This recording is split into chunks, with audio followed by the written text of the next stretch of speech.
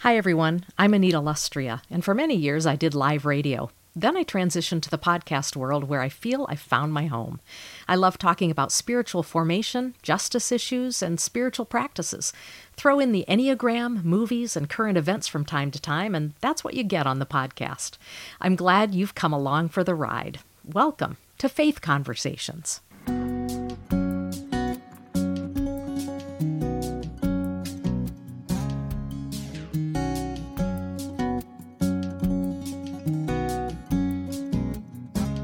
Welcome to Faith Conversations, everyone. So glad that you've joined me again this week. And you're going to be glad you did, because we're going to be talking today with Bonnie Smith Whitehouse and such a cool book called Seasons of Wonder. And I'll say more about that in just a moment. Before I introduce her, just a reminder that we're coming up to the end of the year. If you're listening as this podcast is released, I recognize that people listen all over the map as far as time goes, and they pick and choose when they listen sometimes to podcasts. But regardless, this will apply no matter when you listen. I appreciate your support. So many of you have faithfully supported Faith Conversations, and some of you do it, a certain amount per episode. One of the things that one of my favorite podcasts does is just say, hey, send in a $30 gift for the year and say, I believe in what you're doing, and here's a little gift to send you on your way. You can send that via PayPal. The email address for PayPal is producer@anitalustria.com. You can send it to me on Venmo, Apple Pay. It doesn't really matter. You can mail a check in. I've gotten some really cool letters and notes from people who've mailed a check in. So thanks so much for many of you who faithfully support this podcast. And I'm grateful for all of you who listen and share it on social media as well. Well, today, as I already mentioned, Bonnie Smith Whitehouse is with me. She's a writer and a professor who studies storytelling, creativity, contemplation, and wonder. Pretty much that's all I need to say. Don't you want to hear from her? Don't you want her as your friend? Someone who studies storytelling, creativity, contemplation, and wonder. Yeah, I just want to sit and talk with her for the day. She is a lifelong Episcopalian. That might connect with some of you. She has spent the last 20 years as a lay leader of St. Augustine's Episcopal Chapel at Vanderbilt University. She is professor of English and director of the honors program at Belmont University. So if you know your geography or university names, then you already know she lives in Nashville with her family. So Bonnie, welcome to Faith Conversations. Thank you. It's a delight to be here with you today. I am so happy to be talking with you. I have just recently gotten to know some of your work. I've been looking at your award-winning book, Afoot and Lighthearted. I love the name of that. I'll link that in the show notes as well. And then something else that you did that I thought was really cool, Kickstart Creativity, 50 prompted cards to spark inspiration. Yes. So I know I'm talking to a creative here and imaginative person, someone who is interested in wonder. And in fact, that's in the title of your new book, Seasons of Wonder, which is a 52-week devotional. That sounds like, okay, let's just say that sounds like a huge undertaking to write a 52-day devotional. I'm so here.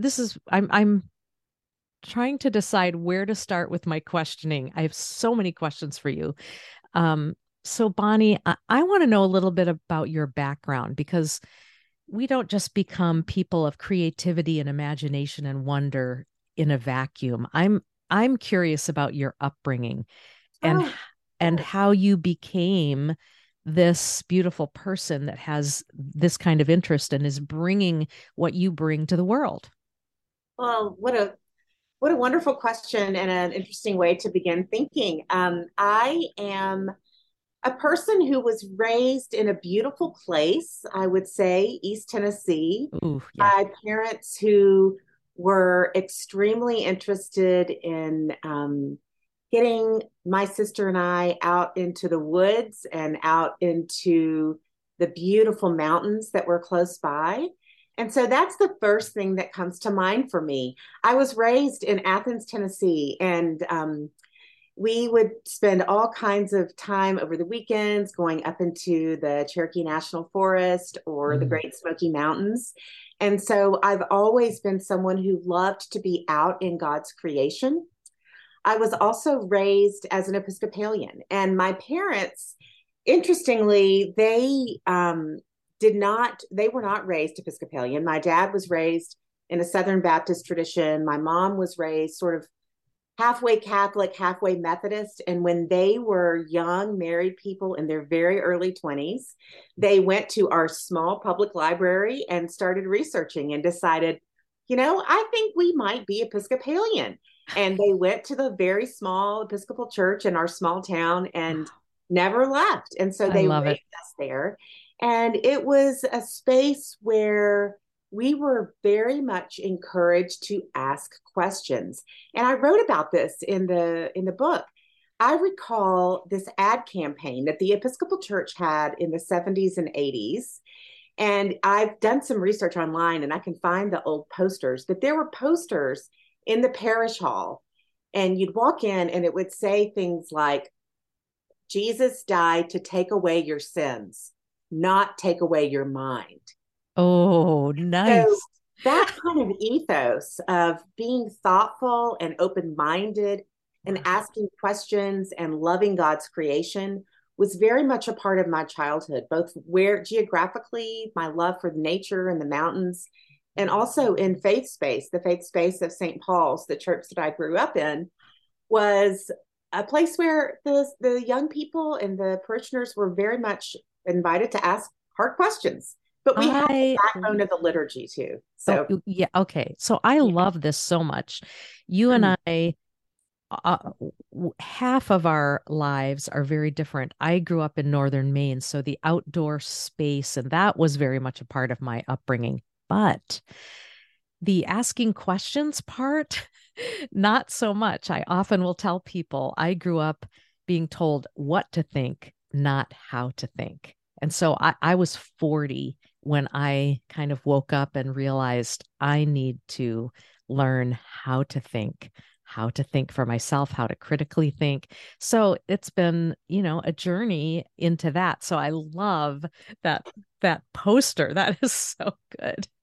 Jesus died to take away your sins, not to take away your mind. Was that it? Oh, Yeah. that's so Yeah. good. I found it online. I can send you a copy of it. Oh, that's so good. I think about John Stott, who was an English British pastor, and he wrote this small book, Your Mind Matters. Mm, That was introduced to me in college, but I still just didn't. I was still really was in a space where I was told what to think, even yeah. though a good book like that was introduced to me. So I love your background, and so you well, and then let me ask this. So you talked about the outdoors, you talked about the beauty of where you grew up in your faith tradition, but you also find yourself today as a professor of English. Right. And so your love of language, where did that come from? Oh gosh. I have always been a lover of language and poetry, reading. I have two little boys who like to jump up and down and run around and be wild and crazy. I can never get them to sit still and read a book. I was completely the opposite. My mom and dad could say, go read, and I'd go in my room, shut the door, and stay there for hours as a child. So I have always been someone who loved to read and loved to listen to poetry out loud. Wow. And so I studied, I won a couple of writing contests in high school and then decided that I wanted to be an English major in college. I had some fabulous professors. Wow. And then when I thought about what do I want to do with my life, it was sort of this tug between a space in the church or a space in school. And just for a variety of reasons, I stayed in school. I stayed in school. I did the PhD program. I've gone through, all the hoops and publishing and tenure and teaching, and I love all that space as well. But as I've grown older and as I've become a parent, I've Mm. really leaned into the spiritual piece of how much I love thinking about the divine and how much I love thinking about the Holy Spirit through language as well. So that's been always been a part of who I am. And contemplative practices in the past few years have opened up different spaces for me to imagine how reading and writing and contemplation can also inform my life as a lover of language and words. Well, so I do have to ask one clarifying question. I mean, usually a young person especially doesn't become a lover of poetry and good books without some direction from a parent or someone in your life that encourages you. You had to have had access to really good quality literature.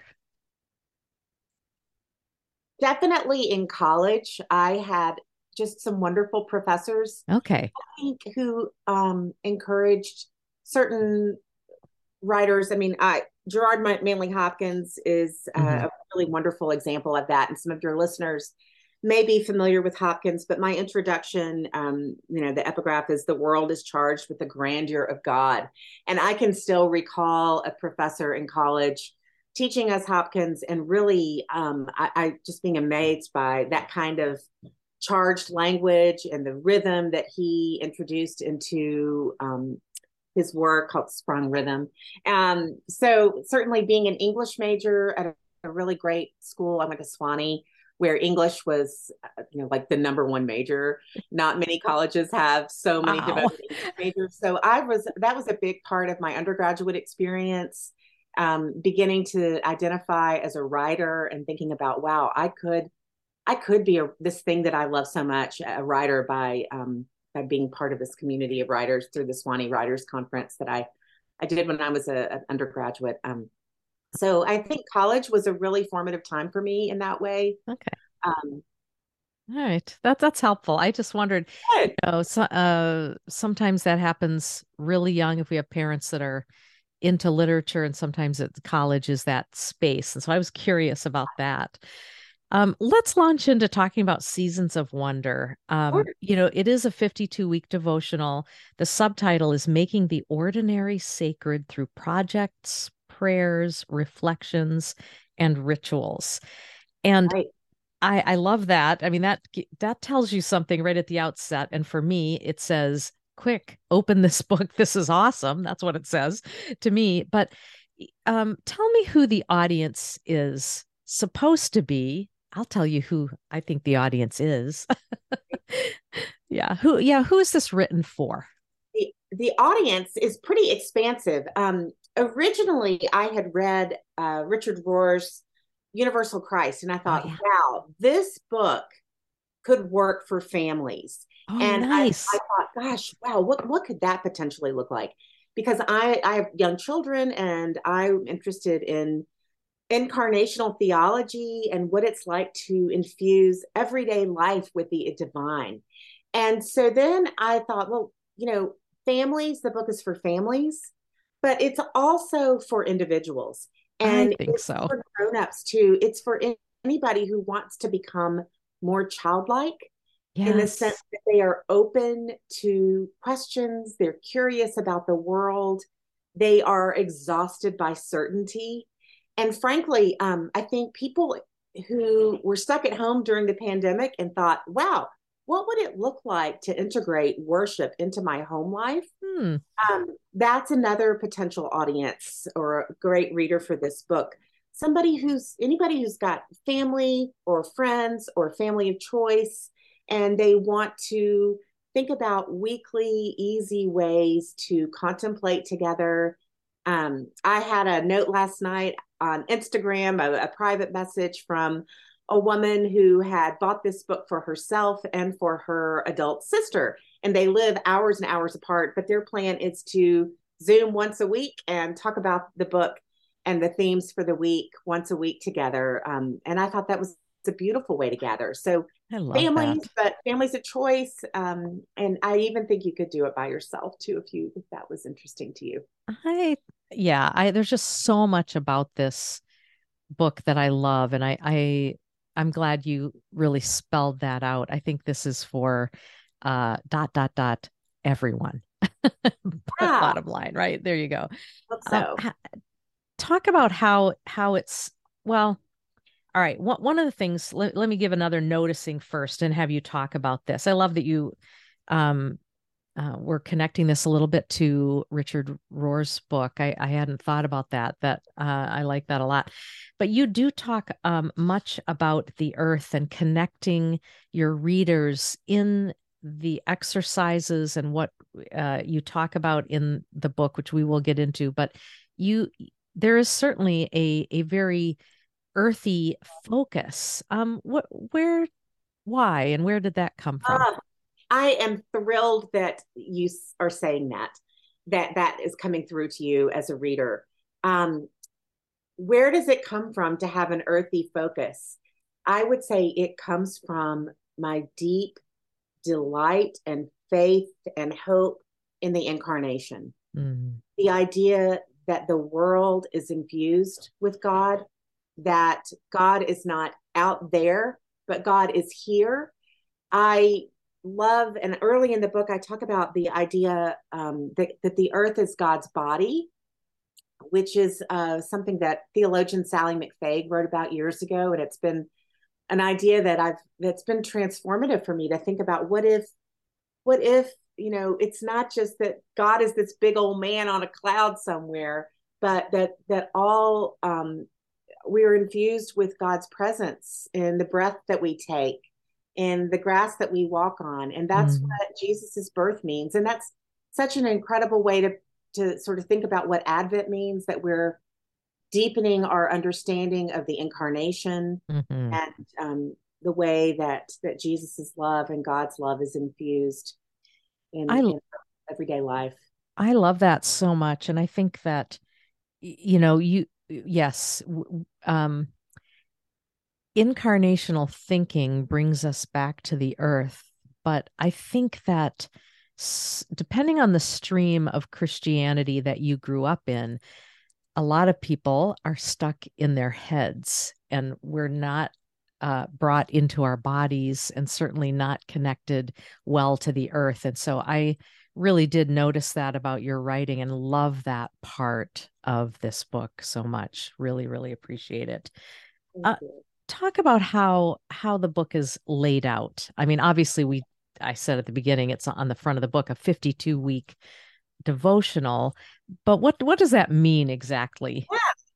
Well, so this is something that I worked especially hard on as I was constructing the book and putting the book together, was really laying it out well. And so it's laid out in a circle, really. The book is linear, as books have to be, especially if they're in hard copy form.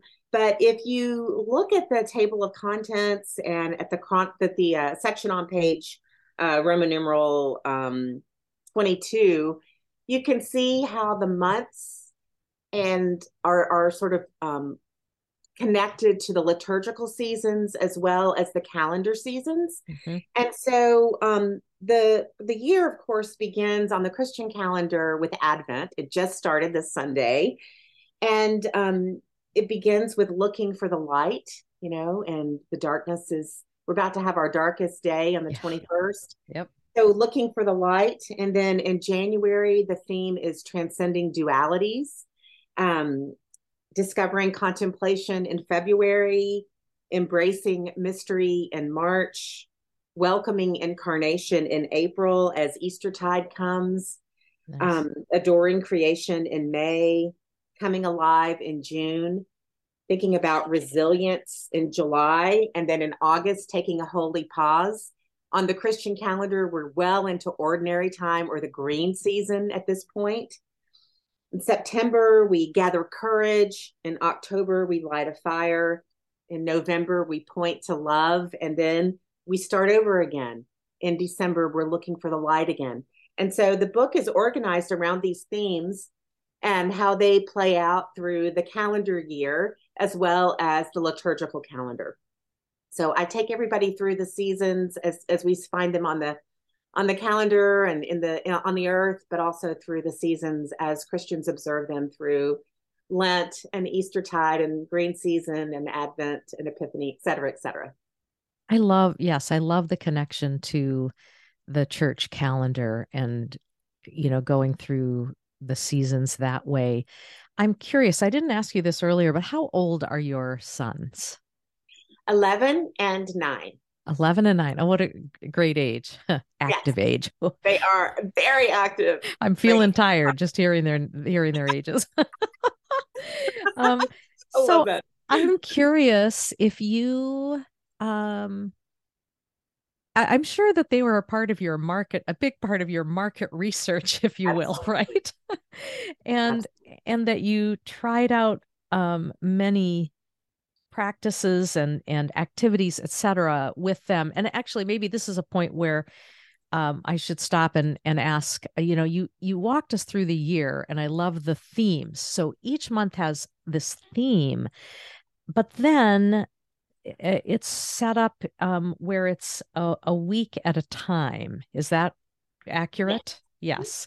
So talk about what a week might look like. And you could grab any Sure. particular week, but it might be interesting just to give us an idea of what a week in a particular month might look like. And then it might be fun for you to tell us about something that you have tried with your sons, because we might Love that. enjoy that as well. I'm going to look at week 28, which Okay. the theme of this week is release, Nice. which in And this July, is in July. Yeah. yeah, this Okay. is in July. So in the midst of July, thinking about a very hard idea in which we are trying to cultivate peace and equanimity within ourselves and others. Ooh. So, how would I walk through this really tough concept with my children, Henry and Peter? Mm. Um,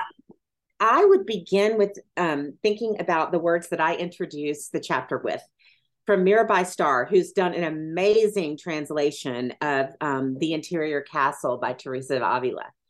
And I love this because I think it really gets at how to talk about this tough concept with a child. So the lines are: there is a secret place, Mm. a radiant sanctuary. This magnificent refuge is within you. Be brave and walk through the country of your own wild heart. So I Okay. would start with those lines and talk to my children about what do they mean to you? What does it mean to walk through the refuge of your own wild heart? And Mm. you How know, beautiful. talk about how this is hard sometimes because it can be hard to make peace with yourself when you're not feeling peaceful with your friends or you're Mm. not feeling peaceful with your family. Mm. Um, and so I would ask them to wonder about situations when they immediately feel like somebody's taking them on, or if they're immediately feeling defensive, and how can they find a way to cultivate that peace and equanimity within their own wild hearts. And basically a good word I would use for adults is composure. How do you maintain composure? Mm. Yeah. How do you release anger and go to that special place within you where you are composed? And so then we would try something together. And I would say, okay, boys, let's think about our bodies. How do we find a way to get peace and composure in our heart by getting activity out of our bodies? Ah. And maybe that means we live in the city. Maybe that means running outside and just running around the house 3 times. Or maybe it means going down in the basement and hitting the punching bag that we have in our Of course, you have a um, punching bag with some boys in the house. acknowledge this is something that happens in our bodies too. It's not just something that we can do in our heads, but we have to release through our bodies sometimes to get to that wild country of our heart where we can be peaceful and quiet. And then I think what I would do is just maybe after we've had some time to expel that physical stuff, sit with a candle and meditate on the words of John 14, verse 27, which is about Jesus cultivating equanimity within himself and with others. And the words are: peace I leave with you, my peace I give you. I do not give to you as the world gives. Do not let your hearts be troubled, and do not be afraid. Mm. Additionally, in this week, we might do something crafty. Hmm. We might make comfrey salve. There's a recipe in this week on how to make comfrey salve and All right, you comfrey. got to tell me what that is first. Okay. So, comfrey is a plant that our magnificent earth gives us that is used for gardening and for healing. And it is an amazing way to sort of, relieve pain, and it's an anti-inflammatory. Nice. It is, I have a real easy recipe for making salve from comfrey that you can do with your families. I love it. I It's love a great this. gift to give at Christmas. So you make it in July, you store it up, and then you can give it to people in your life at Christmas. And so it's a meaningful way to sort of think about how our earth gives us peace and comfort, how words from scripture can offer us peace and comfort, and how we can find peace and comfort within our own bodies. So those are some things that I would do in that particular week.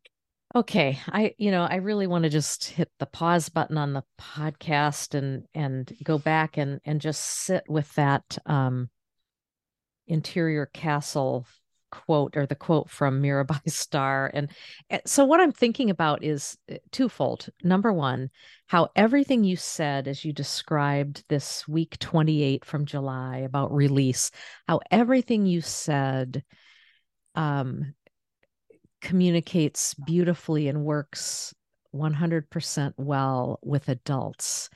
Secondly, uh, because I heard that and I thought, oh, that I need this, I want this. This is just beautiful. But I need yeah, yeah. And secondly, how much we underestimate children and what they can take in. We have not done. I don't believe. I'm not meaning this in the negative way. Maybe let me turn it around. I believe we can do a better job of instilling good things into our children and bringing beautiful and important concepts to them, ways to be in the world, which is what you are offering, talking to them about how to be in their body and and then how to calm down and be peaceful. And, uh, you know, our children can learn and grow. Our spirituality does not begin when we turn 18 or 20. We very much underestimate the brilliance of children. Amen. Oh, good. Yes, I was sure you would say. Yes, absolutely. And I feel this as I read your book that you are talking that's why it is transcendent.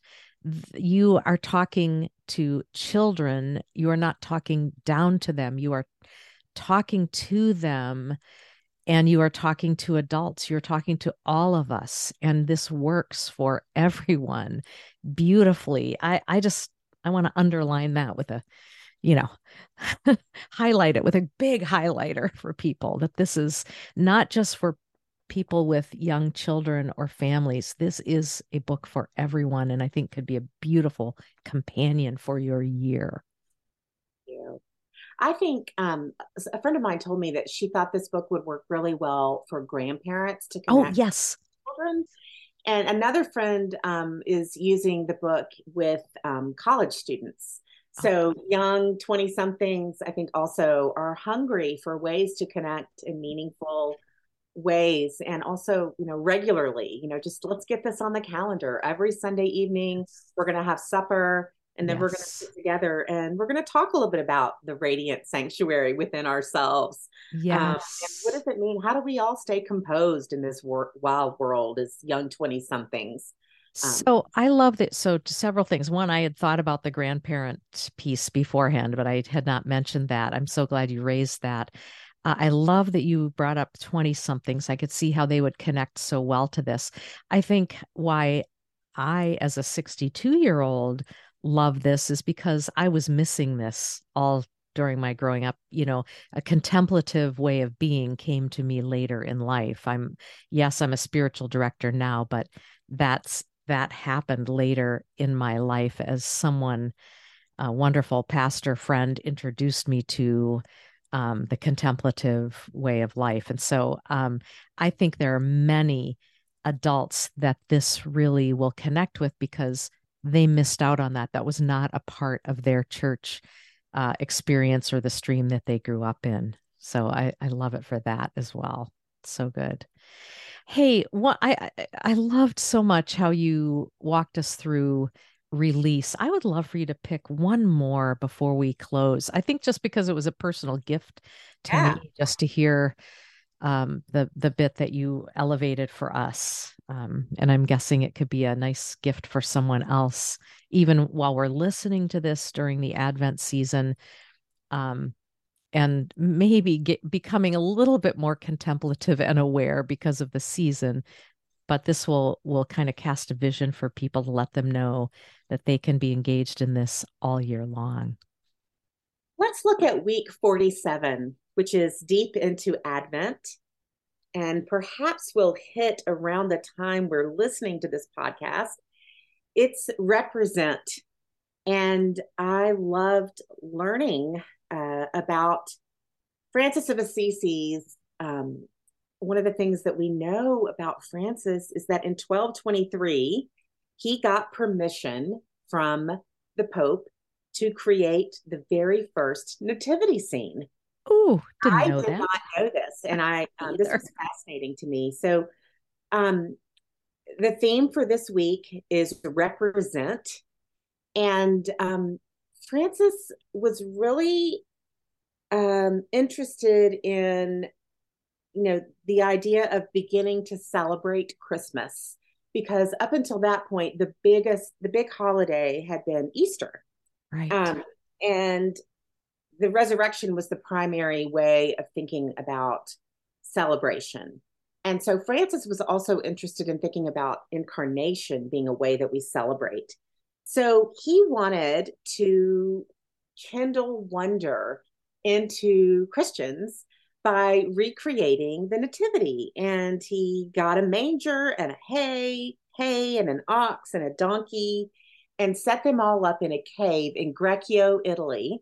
Of course, Francis did, Mr. I mean, Animals and birds and all right. That's so great. people came to the cave with torches, lit torches, and Yes. they brought flowers. And, the idea, according to the legend, is that people said they felt the most joy they'd ever felt in their lives Wow. looking at this representation of the scene of Jesus's birth. And I just thought that was so beautiful.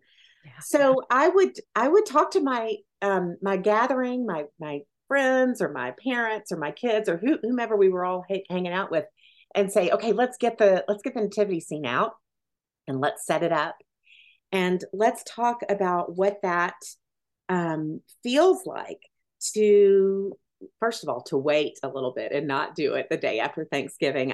I try to sort of peel things out in a slower way in the book and also the Advent calendar that accompanies the book for this year, which I'll make available to your listeners. Oh, thank you.